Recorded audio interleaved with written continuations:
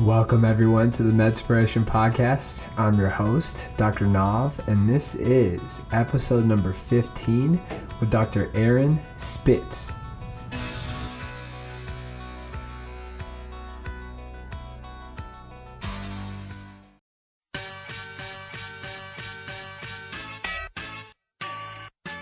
So, here's a model of a penis. Dr. Spitz is the lead delegate of urology for the American Medical Association. When it comes to the penis, he literally wrote the book. In my book, I have a 5-step plan for maximum penis health, and that's really about prevention and staying as healthy as you can. And those tips are: 1, diet. You want to eat vegetables, green leafy vegetables that give you that nitric oxide that pumps up your blood vessels. You want to exercise, because exercise improves your blood vessels as well. And again, the penis is all about blood flow. You want to avoid toxins. You want to avoid heavy alcohol and cigarette and drug abuse. You want to get a good night's sleep, believe it or not. Sleep promotes your testosterone, and it promotes the blood flow, and it decreases the anxiety and the adrenaline, which interferes with your erections. But probably the most surprising of all the tips, and even though I've joked about it, it's no joke, you want to cut out pornography. Amazingly, viewing pornography on a frequent and regular basis actually shrinks centers of your brain that are important for your sexual response, actually changes your brain on MRI studies, and it ruins your ability over time to have natural healthy erections, and it's ruining young people's natural healthy erections, even high school students. In fact, what the scientific studies are showing is that the more meat men eat, the more quickly they lose their manly manhood. Steak. That's what a man eats. Made from stuff guys need. Eat like a man.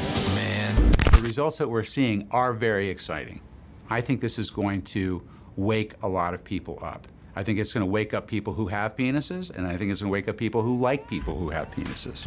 Ladies and gentlemen, I hope you're having a blessed day. Thank you for pressing play and tuning into the Medspiration Podcast. In this episode, we're bringing you a world leader in male reproductive health. I learned about Dr. Aaron Spitz after watching the James Cameron Netflix documentary, The Game Changers. After watching it, I bought his book, read it all the way through, and I instantly knew that I had to have him on our podcast so he could share his expertise with all of us. If you'd like to add to this conversation, please message us on Instagram.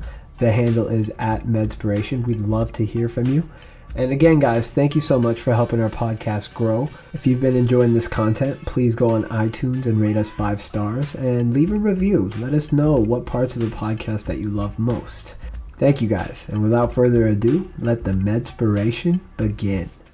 Dr. Aaron Spitz, welcome to the Medspiration Podcast. I'm your host, Dr. Nav, and today I'm pleased to announce to our listeners out there that we have the American Medical Association's chief representative of urologists on our show. He's devoted his career to the health and well-being of tens of thousands of penises, and today he'll be enlightening us on everything and anything related to male reproductive health. Dr. Spitz, without further ado, can you please introduce yourself? Yes, hi. Well, thanks, Dr. Nav. It's great to be here. I'm Aaron Spitz. I'm a urologist, and I specialize in male reproductive health, male sexual health. And I've put out a book called The Penis Book, A Doctor's Guide to Everything from Size to Function and everything in between. And it's written for the general public. And I've also been recently featured, and my book was featured in a documentary called The Game Changers, which looks at the health benefits, particularly for elite athletes, of a plant-based diet. And I'm really excited to talk about any or all of these topics with you today. That's beautiful. So I read your book, which you just named, The Penis Book, A Doctor's Complete Guide to the Penis. And I gotta say, I learned a ton from it. And the thing that I enjoyed most was how funny you made the book. I think the charismatic approach really worked because this can be a hard topic to discuss. And as you mentioned, the Game Changers documentary. So I initially came across your work when I podcasted with Dr. Dean Ornish, and he had mentioned that you were going to be on the James Cameron documentary Game Changers. And, you know, when I watched it, that's when I knew I had to speak with you. Very good. Thank you. Thank you. So for those of our listeners out there, that documentary is on Netflix right now. And if they haven't seen it, can you tell them about the experiment that you did in the documentary? Yes. So we did an experiment to see if you could observe an effect on the penis, on erections, from a meal, a single meal. Because earlier in the filming of the documentary, they were able to observe a single meal effect where they drew their blood right after they ate an animal meal, and then they drew their blood after they ate a plant-based meal. And you could see the animal meal blood coming out of their circulation was way more cloudy. And it made a big impact. And so I was asked by the makers of the film, can we do something like that for sexual function? Well, it wasn't going to be drawing blood out of the penis, I can tell you that. Yeah. No one's going to go for that. And that wouldn't matter anyway, because we were really trying to find something that is a function, not just how the blood looks. And after a lot of deliberation, we arrived at this experiment that we performed. And this experiment was just a experiment done at that time only. It's not part of a large clinical trial. It's not enough data that I'm going to make a scientific claim over. But it was a true experiment, and the results were pretty amazing. And what that experiment was we used a device called a Rigiscan, which is used to monitor whether or not a person's having an erection. And it's usually used to monitor that while the person is asleep, to see if they're able to have erections while they're unconscious. Because in the normal state, men have erections while they are asleep and unconscious. Whether they're dreaming or not, whether they're dreaming about something sexy or something scary, doesn't matter. Their bodies make erections normally. The scanner has these little rings that go on the penis, and when it's erect, it can tell, and it can document on a graph when it's happening, how often it's happening, and for how long it happened, and how hard it was when it happened. And it gives you this printout over the course of the night while you're asleep. And because when you're trying to measure the erection of a guy, it can be so psychological, it's tricky to measure an effect of something on a guy while he's awake and knows he's being measured, right? Absolutely. That's like a performance anxiety. And so we chose this test to measure because it took the big head out of the way of the little head, as it were. So I honestly did not think that this experiment would show anything, because we think of erection problems as a very gradual process that affects guys as they gradually get older and older. And finally, when they're old enough, their penis doesn't work, right?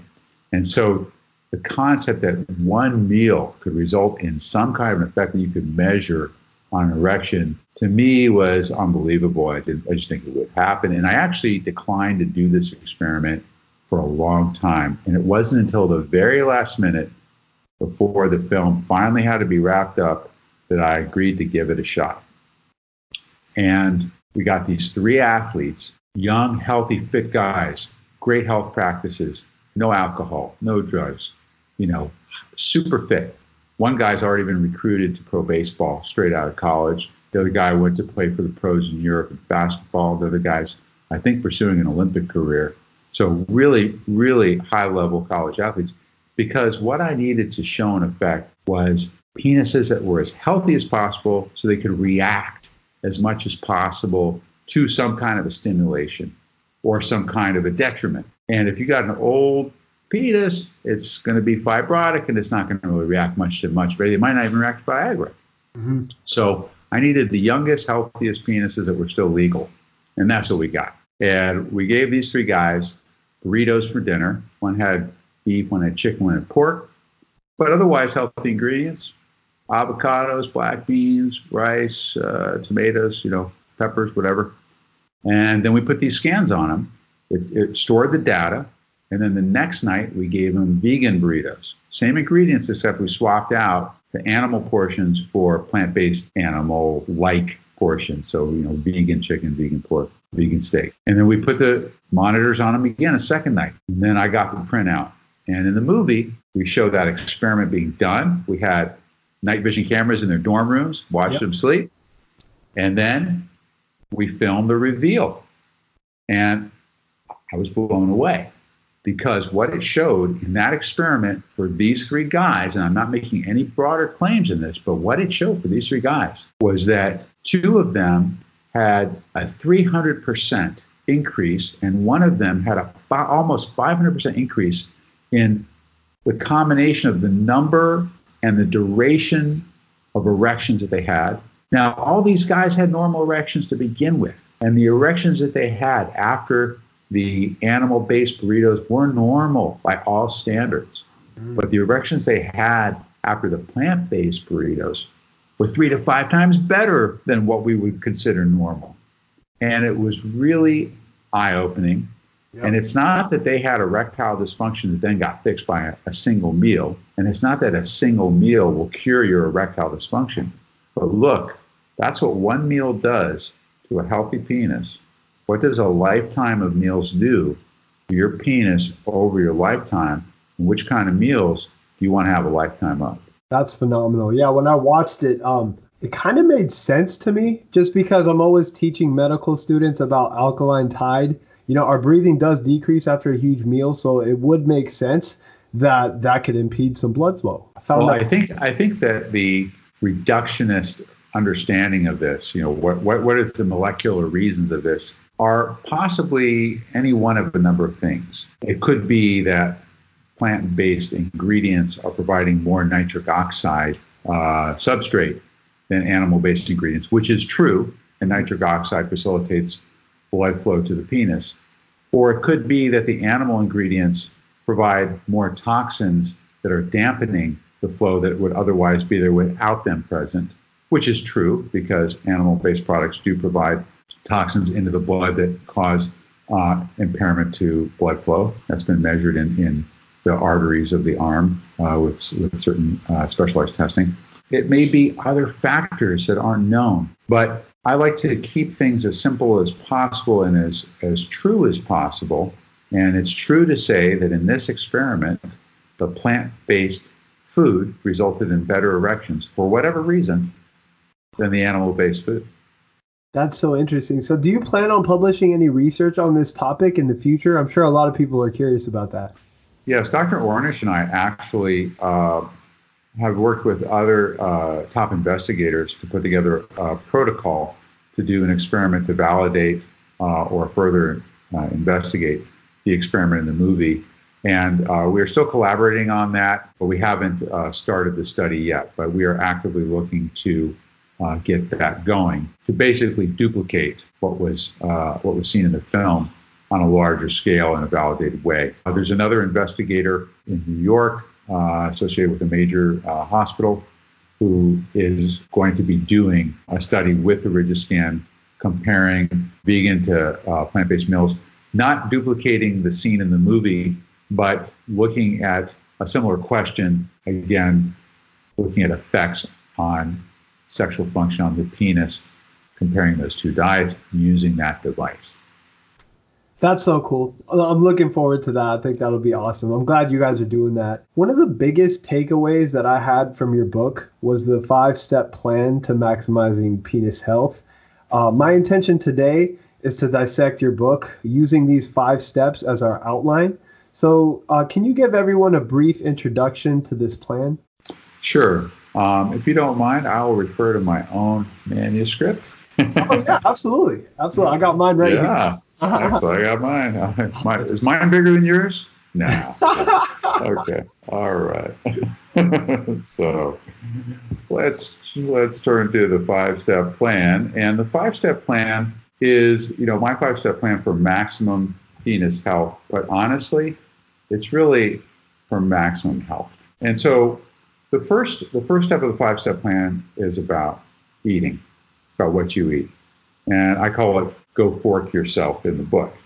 And the principle there is, the kind of foods you eat affect your erections, your sexual function, as we, I think, demonstrated in the experiment in the Game Changers film. Exercise. So you got diet and you got exercise. And I call it sexercise. And exercise is good for your sexual function, but there is even indeed a specific exercise that you might consider a sexercise, and we could talk about that a little bit. Third is going offline. And what that means is getting away from the inundation of streaming pornography. Pornography has some very surprising physiologic, measurable impacts on our brain and on our sexual function. Fourth step is detox, and that's going to address things like drugs, excess alcohol, as well as medications that we might not have had to be on, whose side effects we might not have had to suffer if we were healthy otherwise. And then the last one I call snooze or lose, and it's about how important actually sleep is for our sexual function, including our testosterone production. So yes, those are the 5 steps, and it would be a lot of fun to delve into those a little deeper. Absolutely. I want to start with step 1, diet. Chapter 14 in the book, you call it putting it in your mouth. I found that really funny. So what's the latest research about diet and male reproductive health? So there is a limited amount of studies that have been done, but there is enough out there to where we have some really good, solid evidence. And what these studies are showing is that in men who have erection problems, those men that are put on diets that are predominantly plant-based or that eat more plant-based foods than those who don't, those guys show improvements or developing less erectile dysfunction than the guys who aren't eating as many plant-based. So this is true for guys in general. The more plants they're eating, the better their erections are. It's even true for diabetics. Guys with erectile dysfunction and diabetes, a really bad combination, are getting better when they eat more fruits and vegetables. And then there's diets that talk about specific foods. Some of them are even like cheats, like delicious foods. For example, I love pistachios. Pistachios are my favorite, one of my favorite snacks. And they are grown extensively in Turkey. Turkey's known for its pistachios, and they did a study in Turkey. And when they gave guys 8 ounces of pistachios a day, their erections improved. These are guys who are having problems with their erections. They had clinically significant improvement in their erections after a few weeks of eating a couple of pistachios a day.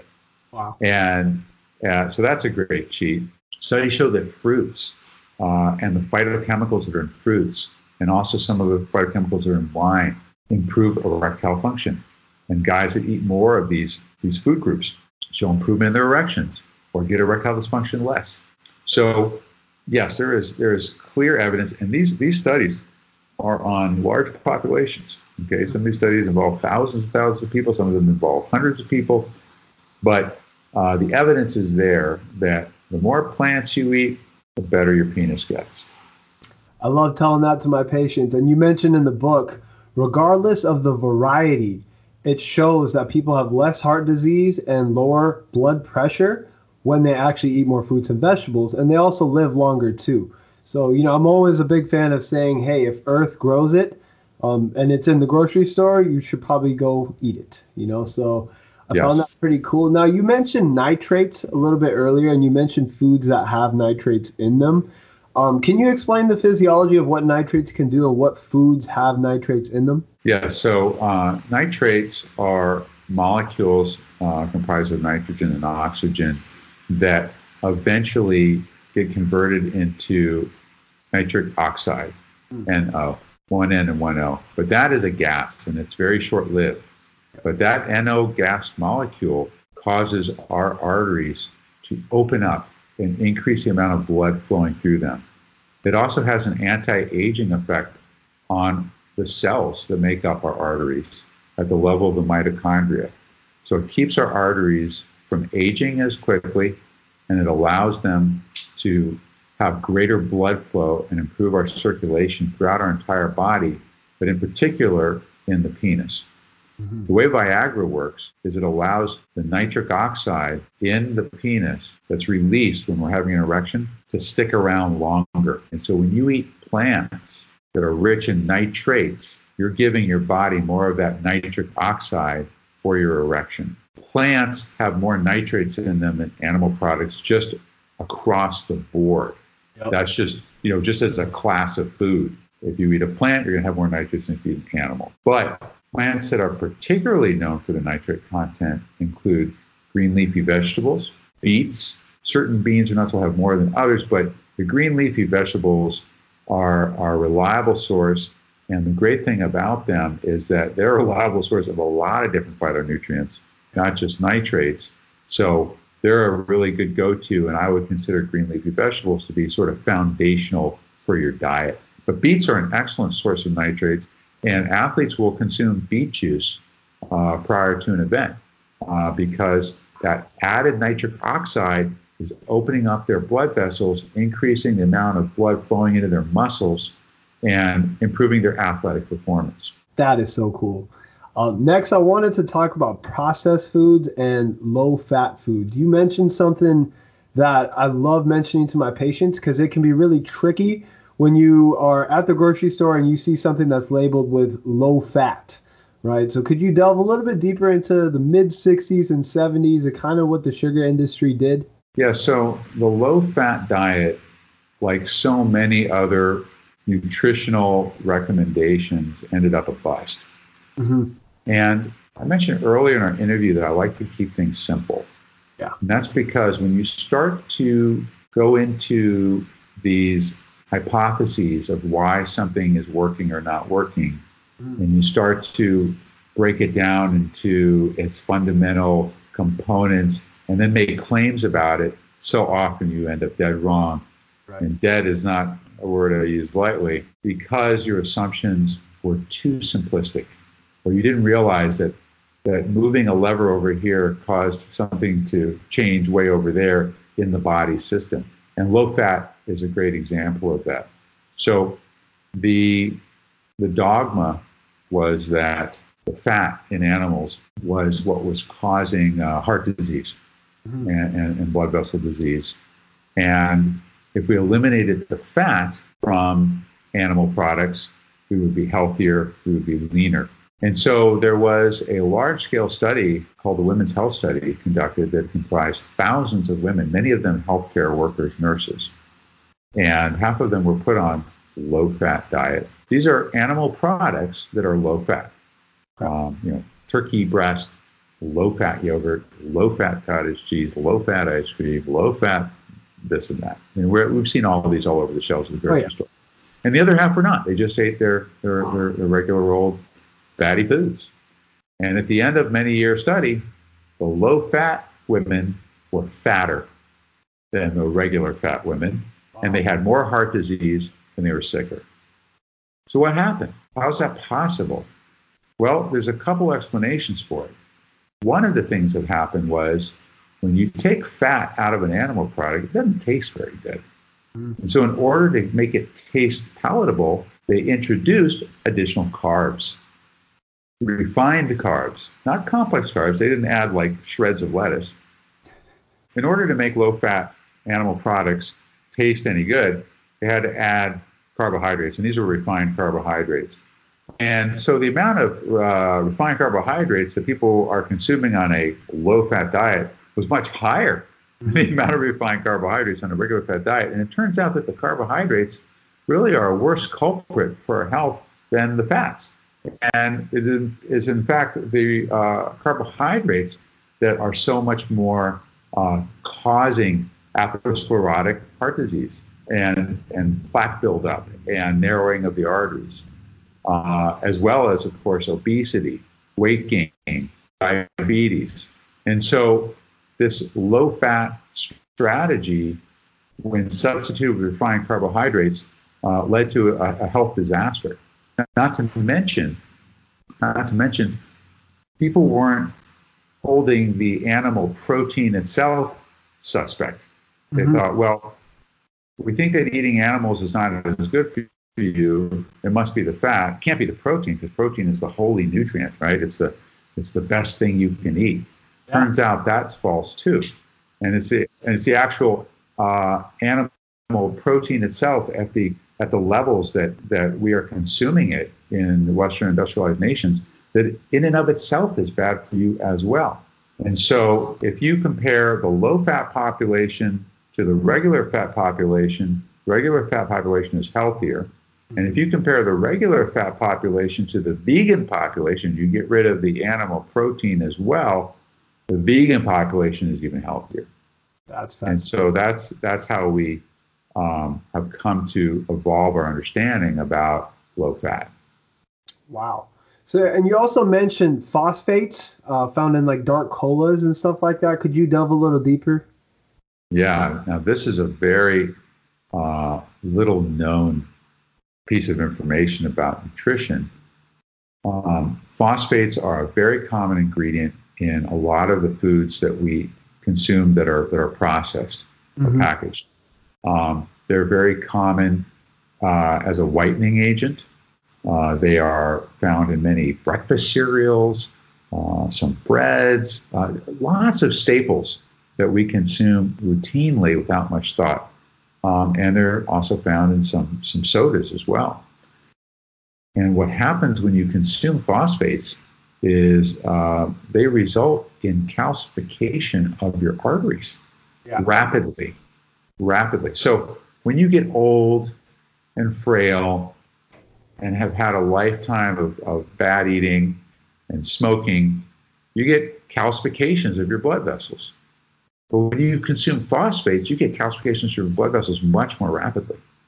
And it is a very striking and very severe disease that you are risking when you consume phosphates at a high level. Now, you may not be consuming a whole lot of phosphates. You may be consuming a lot more phosphates than you thought. Yeah. But given that you have so many different variables that could be assaulting your circulation, definitely look for the phosphates and take them out of your shopping cart. What foods can you avoid? Just processed foods in general? Phosphates are only going to be in processed foods. They're not going to be in whole foods.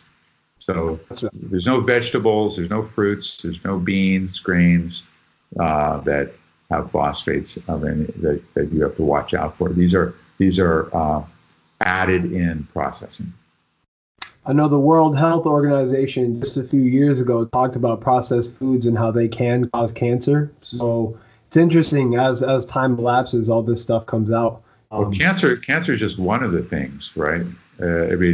Yes, cancer is a horrible disease, but more people die of heart disease than they do of cancer.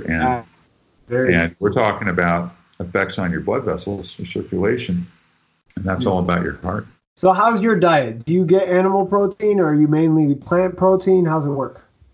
Yeah, so I am mainly plant-based and I eat whole food plant-based. So what that means is I really try to eat right out of the produce section. I really try to minimize food that is processed or ingredients that are extracted to the extent that I can when I'm preparing my own food. However, I am not entirely rigid or a purist about it. So I will eat a very small amount of animal products when I'm at somebody's house who's taking the time to prepare a special meal and invites me to have some. And I'm not allergic to it, so I will, I'll eat a meal like that now and then. Or if I go and travel somewhere exotic and there's some local fare that they're really known for, I might want to try it. Or on a special occasion, what have you. But if you looked at all of the calories I consume over the course of the year, I'm sure 95% of them are plant-based. Now, if a person is 100% plant-based, they may well be even healthier than me. But if they are 100% plant-based for political reasons, for spiritual reasons, for moral reasons, I absolutely respect that. And my own internal motivation is not quite at that level to push myself to absolute, but I have absolute respect for those who do. And I found that for my journey getting into a plant-based healthy lifestyle, allowing myself that, for me personally, allowed me to be able to sustain it over these past 10 years. But I have found that over the past few years, I've been able to relinquish even more and more, but I still do not set an absolute line in the sand for myself. And I think for me and for some other people, that approach may allow it to be sustainable. I couldn't agree more. Yeah, I read that you do about 90-10 approach. I myself, that's where I'm at. And it's sustainable for me, So, and I do have friends that do both sides. They're mainly animal protein or they're 100% just vegan and they only have those types of products. I don't think it's honest to say that, hey, if you want to eat all animal products or you want to eat all processed foods, if that's good for you, that's good, because it's probably not good for you. I think it's okay to actually call out that it's better to eat plants and animals. But as you know, in medicine, or at least this is what we say in surgery, the solution to pollution is dilution. And what that means is, if we get a contaminant in the surgical field, we irrigate it out and irrigate it out and irrigate it out. And at some point, the concentration will be so diluted that it probably won't set up an infection. If you're eating plant-based diet and you have a little bit of animal product now and then, just strictly from a biochemical standpoint, not from a moral standpoint, not from an environmental standpoint, just from a biochemical standpoint, it's not likely that that small amount suddenly poisoned you and ruined you, and everything you've done at that point is now lost and ruined. But I think that it is valid to encourage everybody to be predominantly, mostly, if not entirely, plant-based and whole food plant-based, because there are plenty of plant-based foods that are processed, that are extracted, that are not healthy. Donuts are vegan. Right? A donut's vegan. Yeah, you're right. A packet of sugar is vegan, but that's not healthy. And so whole food plant-based is really the way to go, or at least predominantly. And the other thing is, if you're going to eat an animal portion, eat a lot of vegetables at that same meal, because they may play defense for you. Wow. Yeah, you mentioned that in the book as well. Next, I wanted to talk about the ingredients of semen. It was really cool how in the book you actually had like a nutrition label for semen. So what is the ingredients in semen? I'm sure a lot of people are interested in that. Well, semen is going to have a lot of fructose in it because that's providing energy to the sperm. The semen is a liquid in which the sperm cells are swimming around on their journey to the egg. And the semen also has some other enzymes in it that allows that liquid to solidify when it needs to kind of anchor onto the walls of the vagina, and then to liquefy again to complete its last leg across the cervix and get to that egg. So these molecules, these enzymes, the fructose, they're there to support the sperm and get its job done. And as a result, different molecules have different characteristics, including different flavors. And it turns out that, like so much in our bodies, these molecules and their different ratios and concentrations are affected by what we eat. And although I don't have personal knowledge about this, my research has indicated that for those who are connoisseurs, they find that semen from a man who eats predominantly plant-based tends to be lighter and sweeter than from a guy who eats predominantly animal-based or is taking a lot of animal protein supplements, where the semen tends to be saltier and more bitter. Yeah, you mentioned a study of swallowers and maybe some health benefits. Are there any health benefits to swallowing? I think that the health benefits of swallowing semen is controversial.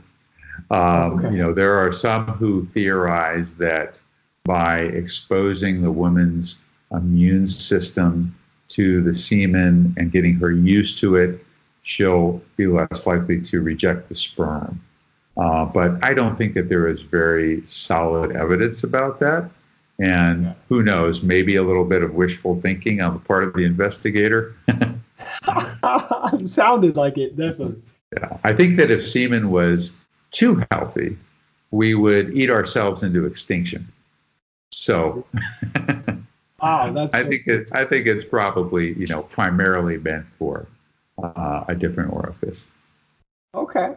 Yeah, next question I had. Actually, a lot of our audience, they submitted questions, and one of the most common questions from males specifically was penis enhancement. Bigger, harder, faster. What's actually proven to make your size bigger other than surgery? This was a question that was asked a lot. So It's a question I get asked a lot too. bad. When I told my friends I was going to be a urologist, I got that question asked a lot. I don't know a guy who hasn't asked that question at one point in their life. So the short answer is not much. Not much makes your penis bigger. If you want to look at all the devices and gizmos out there, the penis traction device, the stretching device, that may increase your penis if you use it for 6 months or a year by a whopping centimeter, maybe a little over a centimeter, maybe. Now that's what I call a long run for a short slide. Very true. Now, if you have a disease of your penis where it has shrunken because of poor blood flow, because you have bad circulation, or Peyronie's disease, which is a scarring of the lining of the shaft of the penis so it can't expand the way it used to, then you can regain some or all of your length with a penis traction device. And in those cases, yes, you can get meaningful improvement in length back to where you were. But to go from normal to super normal, very, very little gains to be made, if any, and certainly not worth the trouble. There is no pill that makes your penis bigger. It just makes your penis hard again. And they get around that claim by saying, well, yeah, it's bigger because it's erect. Well, yeah, erect is bigger. Great, thank you. There is no cream. There is no electrode. There is no thing that makes your thing actually bigger. Wow, myth busting. Because you hear these things about ginseng, horny goat weed, maca root. Yeah, all of those ingredients do have the potential to improve the blood flow to your penis and give you better erections, allowing you to get to your maximal size, but it won't make your own maximal erection any bigger. Yeah. So step 2, I wanted to talk about exercise and sexercise. This is a good one because we're going to have a lot of practical tips in here. So how does exercise impact our reproductive health? So exercise is good for your erections the way diet is good because it's good for your circulation. And your erections need a good circulation, good blood flow, because that's what your erection is. It's blood flow into the penis. And exercise, routine, vigorous exercise does increase the flow through your blood vessels. It also results in release of nitric oxide, that molecule that increases blood flow. And it also releases other molecules in your blood that counteract toxins in your blood. And so, like eating healthy plant-based meals, exercise also results in an increase in molecules that are healthy for your circulation. Now, there's a specific exercise that can also help your penis specifically, and that is Kegel exercises. Kegel exercises exercise the muscles of the pelvic floor. Those are the muscles that wrap around the base of your penis and around your prostate and around your anus. And when those muscles contract, they help you not poop on yourself, or they help you hold back your urine. And these muscles can be exercised by making that same squeeze you make when you're trying not to pee or poop. These muscles are routinely recommended to be exercised to women after they give birth to try to strengthen their urine control. But they're almost never recommended to men. But it turns out that the same muscles that are helping you not pee also are squeezing the base of your penis when you're getting aroused, when you're getting an erection. And as they contract around the base of the penis down inside, they help trap the blood in it, and they help your erection stay longer and stronger. And if you deliberately exercise those muscles with those Kegel exercises, you can improve your erections. And that's been shown in the clinical study where guys who had erectile problems were given a very intensive regimen of exercising those muscles under the supervision of pelvic physical therapists with biofeedback mechanisms. And they had improvements that were as good or better than another arm of guys in the study who were given Viagra. Wow. Yeah, you mentioned more than 80% of men were able to triple how long they could last, from an average of 39 seconds to an average of 146 seconds. So right. So now we're talking about ejaculation as opposed to the hardness of the erection. So those same muscles also are the ones that contract when you have a climax. And when you eject, and when they are contracting rhythmically, they are squeezing the semen out. They're causing you to ejaculate. And when you exercise those muscles deliberately, it may help you go longer before you ejaculate. Why is that? I don't think people fully know, but one possible explanation is because you are more familiar with how those muscles feel as they're contracting, you may be able to get an earlier signal that they're about to contract, and you may be able to relax that contraction and stave off the contraction because you're more in tune with how that feels when it's starting to happen. So say I want to do Kegel exercises. Can you recommend kind of like how many sets do I do? How many reps do I do? How's it work? Well, it's one of those things that is not set in stone. Okay. So I would suggest that you do a combination of short and long holds. So you would squeeze 1, 2, relax, squeeze 1, 2, relax. Maybe do 10 or 20 of those in a row, whatever you can do. And for some guys starting out, they may not be able to do very many, and then they'll build up. And then maybe do some long holds where you hold it for 10 seconds at a time. Maybe do 3, 4, 10, 15 of those, whatever you can handle. And I would do maybe a few reps of those, and I would do that 2 or 3 times a day. And the beauty of that is that you can do Kegel exercises anytime, anywhere, and nobody knows you're doing them. I mean, I'm doing them right now. That's fantastic. Yes, and a nice trick to know if you're doing it right is stand in front of a mirror, undressed, and if you're doing it right, you're not contracting your buttocks muscles. Okay. Oh. It's not about squeezing your butt muscles. It's about squeezing the anal sphincter. Okay. Yeah. And the urethral sphincter, which they both squeeze simultaneously. It's not like you separate it. Yeah. And when you squeeze those muscles, because they contract and shorten, they actually will draw the penis inward into the body slightly.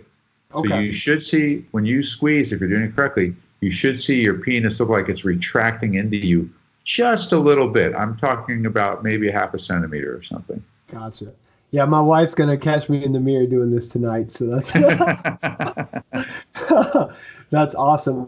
Something you mentioned also, sitting. Sitting can have deleterious effects on the body, and this is something Dr. Dean Ornish is big on too. Can you delve a little deeper into sitting and what it causes? Well, I don't have a lot of expertise on the physiology of sitting, so I'll just keep it simple.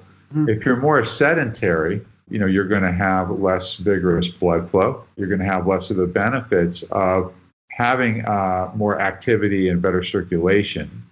I think that sitting for prolonged periods of time, in my expertise as a urologist, does lead to inflammation and pain in the prostate or in the pelvic floor. And so I do see a lot of guys coming in the office who have pain that they think is a prostate infection or something wrong with their urinary tract, but it's really because of their jobs requiring many hours in a row of sitting, whether they're truck drivers or whether they're computer programmers.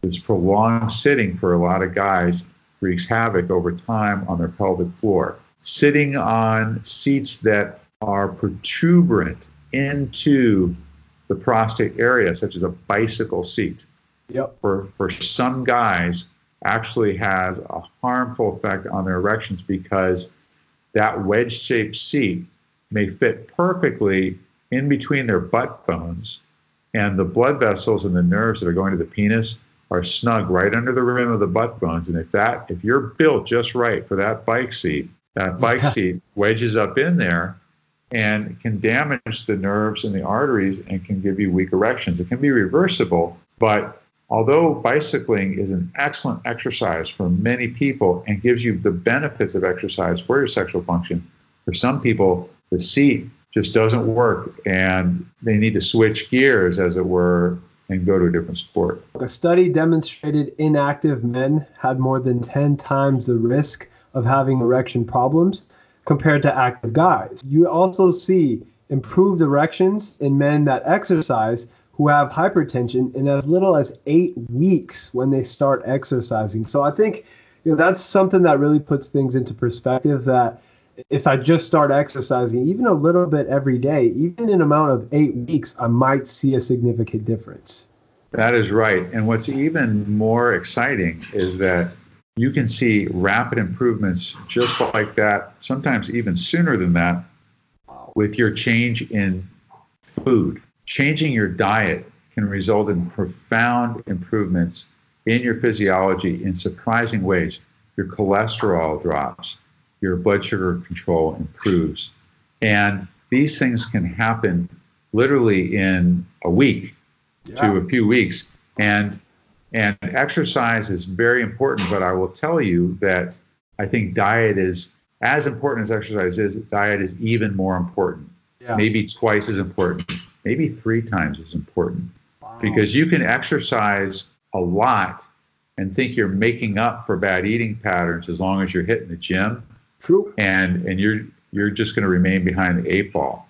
You can be lazy and not exercise as much as you should and eat very healthy and kind of get away with it longer than you would expect. That's a fact. And anybody who's exercised for any amount of time, you'll eventually hear that the real work gets done in the kitchen. And if you could couple that with excellent exercise, that's when you can start getting the abs, so yeah. Sure. And the longevity. I mean, exercise is good for you, and it may not just cosmetic, but you can't always control your access to exercise, although you pretty much can. But life gets in the way. But you can choose what you put on your fork. I mean, no one's forcing you to swallow something. Very true. Next, I want to talk about exercise and testosterone. You had some pretty awesome mentions in the book. Could you tell us a little bit more? Yeah, so testosterone can't really be changed by any particular food. Yeah. And it actually can't really be changed in a meaningful way by any particular exercise. That is to say, if you bench press a heavy weight, it's not going to make the blood levels of your testosterone go up in a meaningful way. However, within that muscle group that you're exercising, yes, testosterone levels will go up. But you have to have a sensor, a very fine little needle probe in there measuring it at that time that you're exercising. And that makes sense because the muscle is relying on that for part of the conditioning of itself.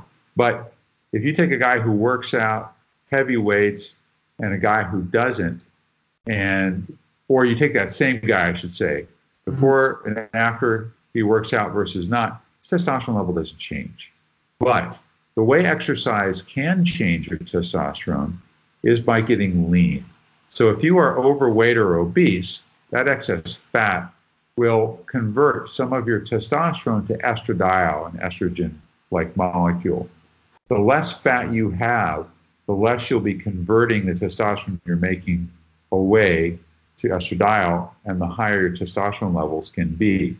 But it's not that the exercising of your muscle raised your testosterone.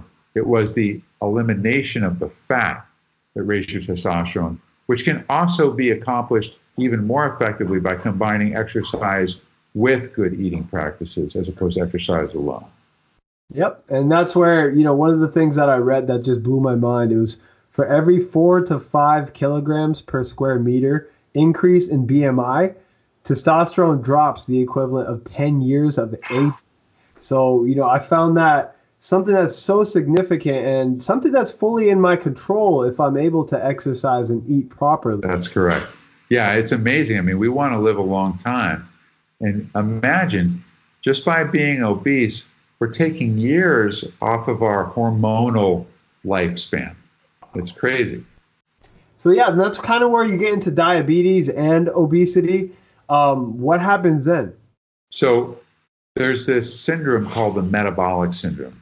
Yep. And it's diabetes, obesity, high blood pressure.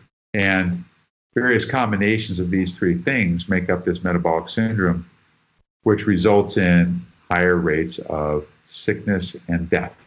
Yep. Diabetes is a sickness we know, but that leads to heart disease, heart attacks, heart failure, death, blindness, loss of limbs from gangrene, etc. Hypertension leads to heart disease, heart attacks, death, blindness, and obesity leads to generalized sickness, as well as the diabetes that leads to that, and the hypertension that leads to that. And so they're all linked. And all of these conditions can be prevented or reduced by how we eat and if we exercise. And the most common form of diabetes is type 2 diabetes. Is primarily a function of how we eat. It's an acquired disease. And we can prevent it, and we can even reverse it in many cases by eliminating, minimizing refined sugars in our diets and transitioning to a whole food, plant-based diet and watching our calorie intake. As we get older, our metabolism slows. We require less calories. We need to be cognizant of that. Some people do intermittent fasting as a strategy to achieve lower caloric intake. If you eat a whole food plant-based diet, that tends to be less calorically dense than processed foods or animal-based foods, although you can eat unhealthy vegan foods as well. This metabolic syndrome probably accounts for 70% of all the sickness in the United States. And we talk about how expensive our healthcare system is. Well, gosh, if everybody just stopped eating poorly, imagine cutting 70% off of the healthcare spend. That is unbelievable. We're talking about, just for Medicare alone, you'd be talking about $200 billion a year in savings. But hey, then you and I might not have a job, though. Yeah. Well, that's where conversations like this, I hope, inspire something like that, and 1 in 3 men in the United States will develop diabetes, and 50% chance they're going to have a lower testosterone because of the diabetes. So I found that really interesting, and hopefully that's enough motivation for people to start seeking a more whole foods diet. Yeah. So, if you may or may not care if you get a heart attack one day. And some guys just don't care. They've heard it, they know it, but it ain't happening now. I don't know what's going to happen. That's when I'm old. Mm-hmm. Okay. But you may care if you can get it up. You may care if you can have an erection and keep an erection. And that day is coming sooner than you think, so to speak, because erectile dysfunction starts to hit in the 40s, mm-hmm. not the 60s.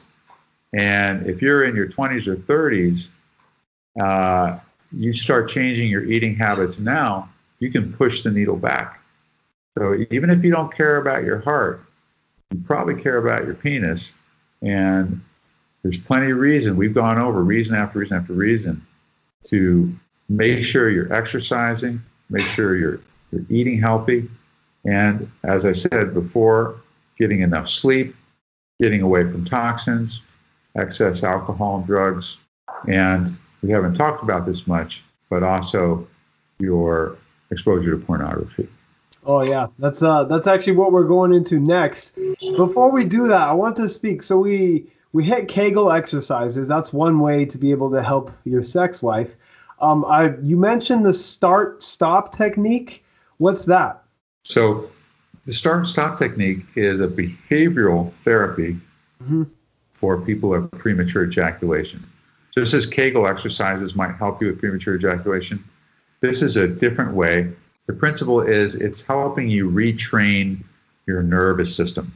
So when a guy reaches sexual climax, before he climaxes, he'll reach this point of no return. Once he passes this threshold, he's going to climax, and there's no way to stop it. It's a reflex. It's a very complex reflex that involves a specific center in the spine in coordination with the brain and with the pelvic structures of the prostate and seminal vesicles and sphincters, etc. So start-stop is a technique where a guy will either stimulate himself or his partner will stimulate him with their hand initially to just before that point of no control. And then you stop. Kind of calm down. And then you stimulate again. And just before that point of no return, you stop. And basically, you learn to be able to last longer and longer, taking the time to do this. And maybe you do it yourself first, and then you bring your partner in, and then you graduate from hand to actual sexual insertion. And again, stimulation with intercourse up to the point and then stop. And when you stop, for some people, they'll do a brisk squeeze to kind of make it a little uncomfortable and bring them back down from the threshold a little easier. And it's an exercise to allow you to train yourself to last longer and longer and longer with this kind of a biofeedback. So combination of Kegels and stop-start technique may help you in the bedroom. Yes. And if it's not effective enough, because some people's condition is really hardwired, it's really neurological, it's how they're born, and it's a normal variation for many guys.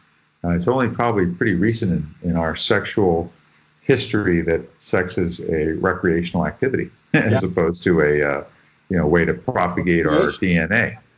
So it's a normal variant for many guys, and it's just how they are. And if these techniques aren't effective, which they aren't always effective, there are effective prescription remedies, and there's an effective over-the-counter remedy called Promescent, which is a spray that allows the person to last longer because they are less sensitive and they hit that threshold less easily. Okay.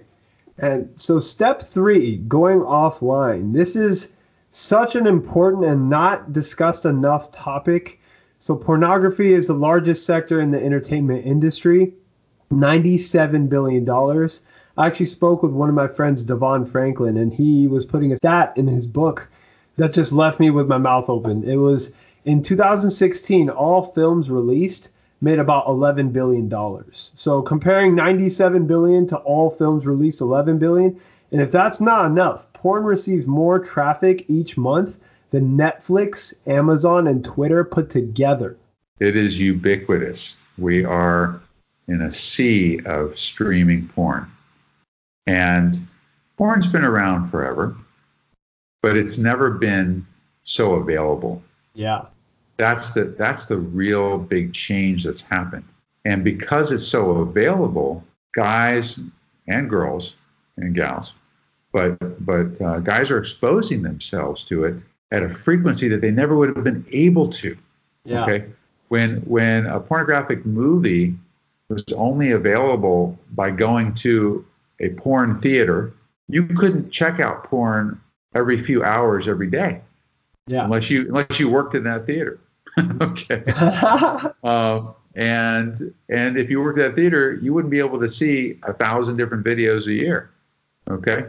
So there is so much content coming across the eyeballs that what it's doing is actually measurably shrinking key brain centers that are important for normal sexual response, for desire, and for reaching climax, and for getting erections. All of those are negatively affected by high-frequency pornographic viewing. And when you do an MRI scan on the brain of a person who is a high-frequency porn viewer, you will see those structures diminish in size.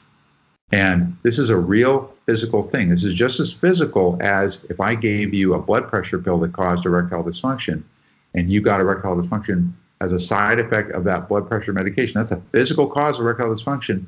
This is a physical cause of high-frequency pornography viewing on your sexual function, but it is reversible. Mm-hmm. And so if you cold turkey and stop watching, after a few months, guys who are affected in such a way have been shown to get back towards normal. It also, for those who are viewing it at a high frequency, can have disruptive and deteriorating effects on their relationships, on their marriages. Married guys who are studied for high-frequency porn watchers note the deterioration in their marital satisfaction. And so what we're seeing really for the first time, probably in human history, is a crazy high incidence of erectile dysfunction and difficulty reaching climax in high school aged guys. Okay? These are guys who normally should get hard when the wind blows. And 25% of high school age males are reporting some or another degree of erectile dysfunction. But they are also starting to watch porn at around age 12, probably even younger now. And high frequency porn is like, as I mentioned, like watching it daily or many times a week. You know, when you're watching it, intermittently, occasionally, there's no evidence I've seen that you have these serious, deleterious effects at a physiological level. But so many people are watching it, particularly young people, particularly people that are really too young to be watching it at all, at a really high frequency. And that's where you mentioned the part of the brain that's responsible for romantic love. It's known as the right caudate of the striatum. It's been proven to shrink over time with high volume porn exposure. You also mentioned the putamen, which is another brain region that makes you hard. We see that powered down. Yeah. So you can measure how these things function with different, different tests and assays. And these are physical changes that are measured over time. And it's something that should be on our minds as doctors when we're trying to evaluate and help our patients. It's a question we should be asking. This is a fact that many doctors aren't even aware of yet, but that information is starting to get out there more and more. And the more this information can get out there direct to the patient, direct to the consumer, the better, to avoid even having to have that encounter with the doctor. So there was a 10-year study of marriages that showed the more porn the husband watched, the greater chance of problems in marriage. So do you see this often where, porn use is actually causing problems in marriages? Well, I'm not a behavioral medicine specialist, so I don't tend to counsel couples on the details of their marital issues. But I do see plenty of married men who have erectile dysfunction. And there is an increasing number of those men who are watching porn frequently, and they have erectile dysfunction. And those two are linked in some of those cases, yes. But the other aspects of marital discord, I don't delve into necessarily in my own practice, but I'm well aware of that being an issue in the literature. And I work closely with a behavioral sexual specialist in our community who's very renowned, Stephanie Bueller. And she says that since the advent of streaming pornography, there have been a whole slew of relationship problems that she is now seeing for the first time. One very interesting problem that I don't describe in my book, but I think is worth pointing out, is the unrealistic expectations that men are holding women to based on women's behavior in pornography. And so when a man is self-educated about sex, primarily from frequent pornographic viewing, his expectation of a female sexual responsiveness is completely unrealistic. And she has many patients now who are women who are being rejected by their boyfriends, by their lovers, because they're not having screaming orgasms 8, 10 in a row. They're not writhing around like the fish on the end of a spear. It's sad that there's these unrealistic expectations that then set up the failure of what is a normal partnered human relationship. And that's a very different problem than the effects on the brain centers, reducing a guy's ability to have an erection and have sex. This is all about the disruptive nature of the human relationship. And you also mentioned size. 40% of men who come to the urologist's office seeking penis enlargement, they may be finding in porn that penises are larger than the penises that are the average everyday penis. So what is the average everyday penis? Yeah. So the average penis size is a little less than 5.5 inches. And normal is 2 standard deviations smaller than that, up to 2 standard deviations greater than that. And pornography is entertainment, right? So the people that they choose to portray on screen are not average, everyday people. No one's going to pay money or take time out to watch average people do average things that they themselves are doing averagely, right? We don't go and fill a stadium to watch 5'6" guys try and, shoot layups. Yeah. We don't. We go and watch 7-foot guys slam dunk. Yep, you're right. And that's what porn is. Porn is, 7.5, 8.5-inch guys slam dunking. And those guys are not normal. They are super normal, and that's why they have been selected to do pornography. And they are not the average. And unfortunately, most guys don't see other guys' erections aside from pornography. Yeah. I see them because I'm a urologist. But what guys do see is other guys' flaccid penises, maybe in the gym, in the urinal, whatever.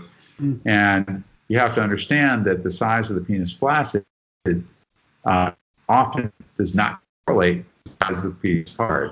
Some of us are showers. That means we're about the same flaccid as we are hard. And some of us are growers, which means can't judge the book by its cover. It looks small when it's soft, but it gets a lot bigger when it's hard.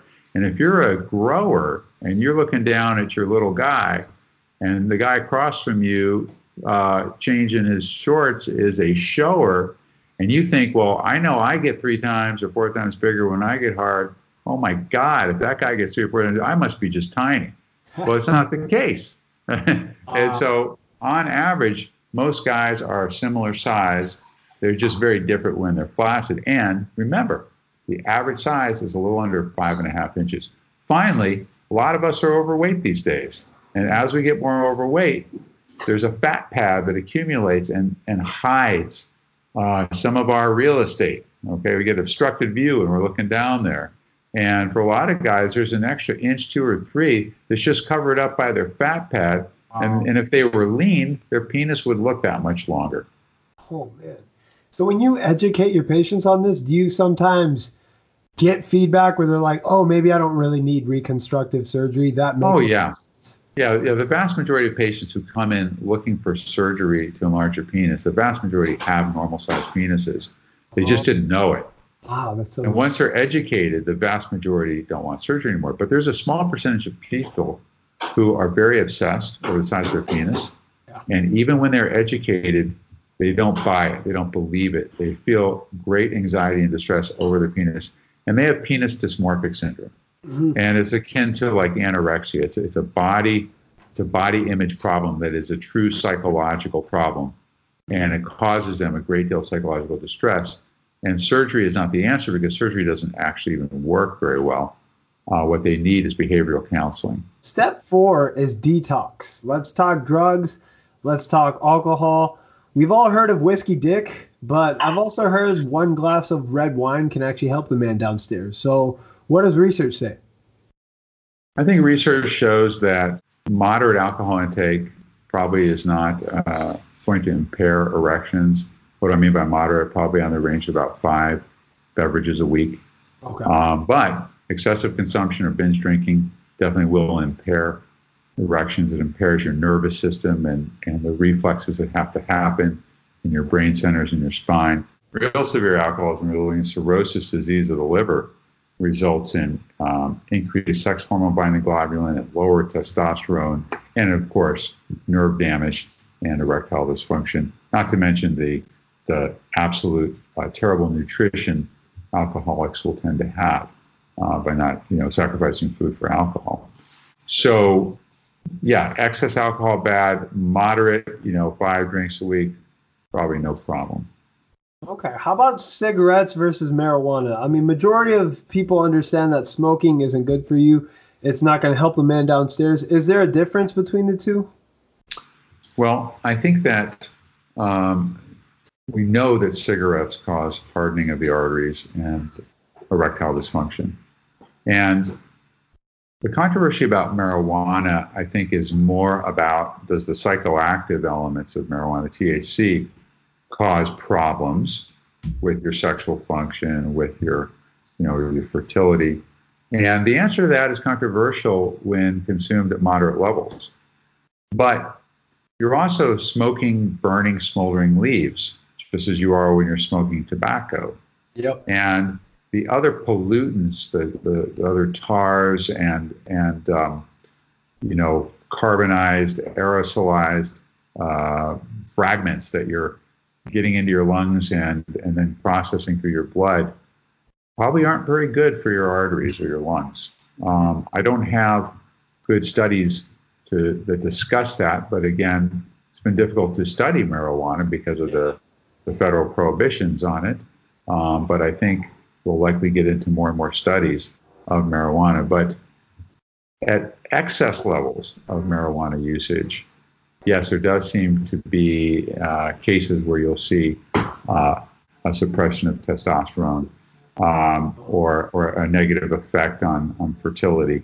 Wow, that's interesting. Yeah, so I know maybe it's been said that sex centers in the brain may be switched on by marijuana with moderate use. Is there any fact to that? Well, I think it's possible, and I think that further studies are really going to be helpful, but I think we're at a point now where it's not necessarily fair to say that moderate use of marijuana lowers your testosterone, ruins your sperm count, because I think the data doesn't really support that. Oh, wow. Okay. So step 5 and the last step is sleep. What can you tell us about sleep and how it affects the little man downstairs? So sleep is important for so many of our body systems. And we only recently have started to appreciate just how important sleep was. For a long time, we didn't know why we slept. Now we know that if we don't sleep, we get in trouble. Sleep apnea is a very common condition, and it's more common for overweight populations, and we have a lot of overweight people. And even if you're not overweight, you can have sleep apnea. And sleep apnea is where your sleep is interrupted all night long. And what happens there is that causes you to have this surge of adrenaline when you can't breathe. Now, you might not be conscious, but your body is feeling this adrenaline surge.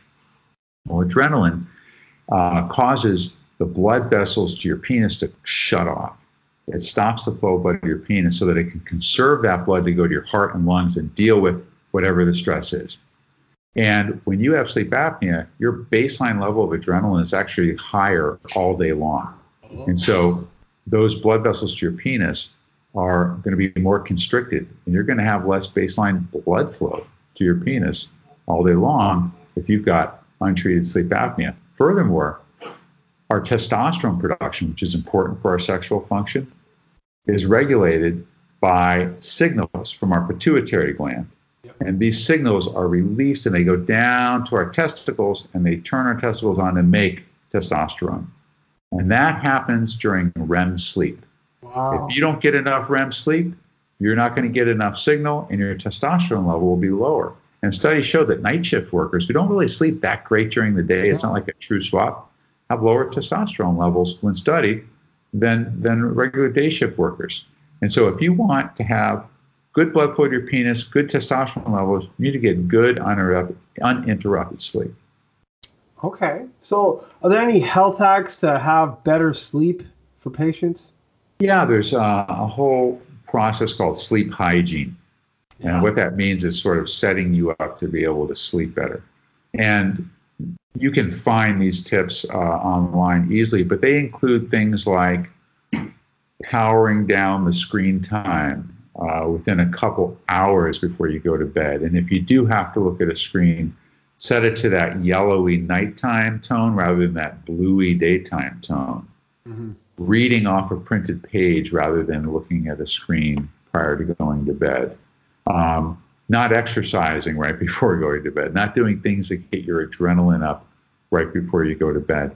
Keeping the windows very blacked out. Keeping the sounds and the distractions to a minimum. Really setting yourself up to mellow out and eventually fall asleep. Okay, that makes sense. I know taking melatonin may help people doze off at night. Yeah. For some people, melatonin is helpful. It's interesting. It's actually on the order sets of our hospital orders now. Yeah, it is. Patient sleep. Yeah. Wow, that's amazing. So the 5 takeaways that I hope everybody gets from this is eat healthy, exercise, stay away from pornography, detox from the drugs and alcohol, and sleep hygiene. If we're able to do all 5 of those, you can maximize general health as well as male reproductive health. Absolutely right. You got it. Okay. A+.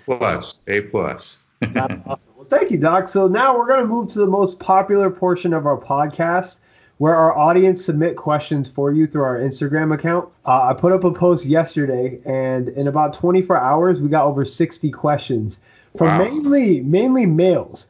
And I'm not going to be asking you 60 questions. So a lot of them were repeat questions that our team hand selected, and we're going to be asking you the ones that were the most common. Okay. So question number 1 by Allie D. Henderson. She asks, is blue balls a real thing? The answer is yes, it is. Oh. So have mercy. No, I'm just kidding. No, it's a real thing. And one common cause for it is what's called varicoceles, which are enlarged veins that are a normal variant for a lot of guys. But for some guys, enlarged veins around the testicles can cause congested flow. And that congested flow not returning back to the heart briskly because the veins are sort of inefficient in how the blood flows through them, can result in pain in the testicles. And that can be exacerbated by just prolonged standing or athletic activity, or for some people exacerbated by prolonged period of sexual arousal. Oh. Question number 2 is by Dr. Justin. He asks, prostate artery embolization or prostatectomy? Well, prostate artery embolization is a treatment for an enlarged prostate to shrink it by choking off the blood supply to it. Prostatectomy typically refers to removing the entire prostate because there's cancer in it and is not used for just an enlarged prostate.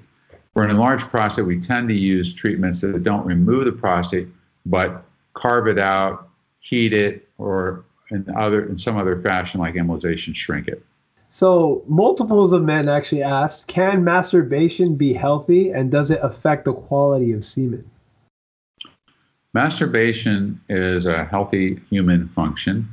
It's only unhealthy if it's done in an obsessive compulsive way, in a very idiosyncratic way that then prevents you from enjoying partnered sexual experiences.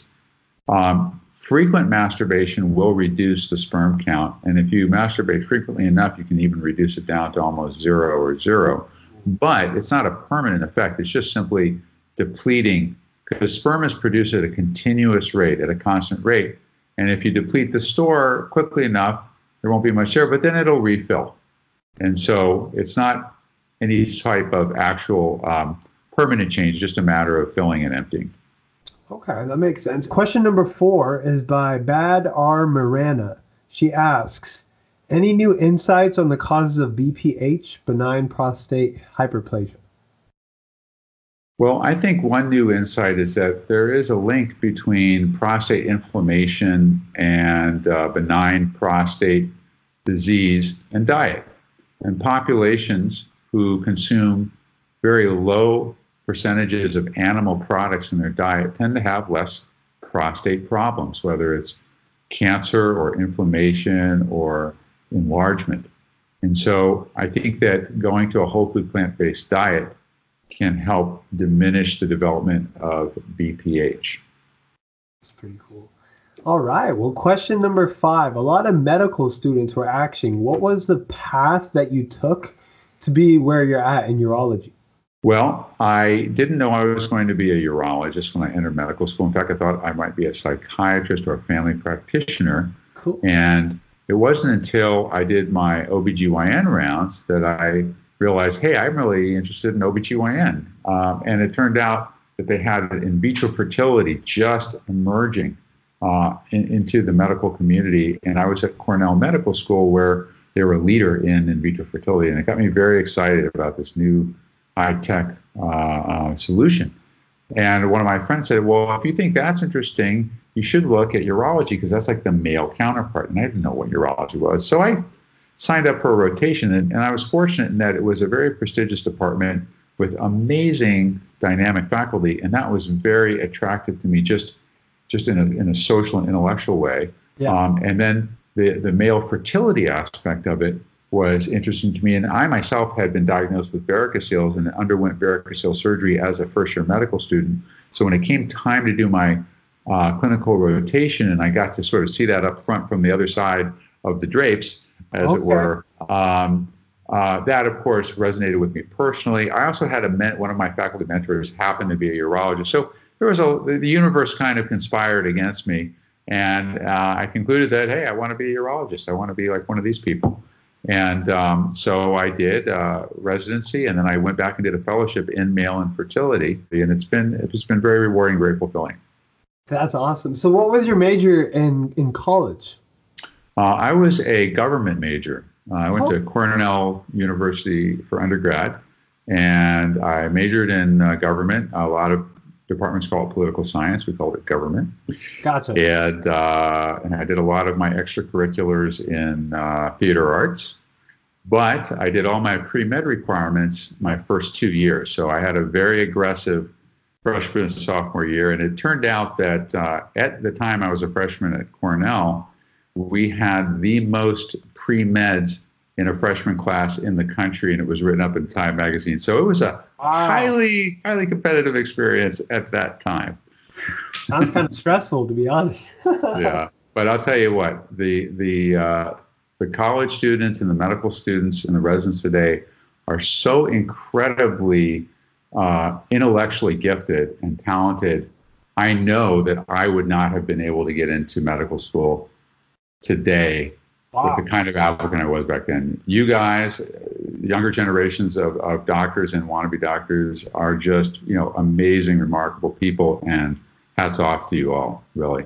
Hey, that's an honor and privilege to hear from you. I mean, we do have access to computers, which allows us to, I guess, get more knowledge faster, but I mean... No, I've had the pleasure of working with medical students and residents, and the quality of the intellect is just remarkable. I think that doctors continue to be the best and the brightest in our society.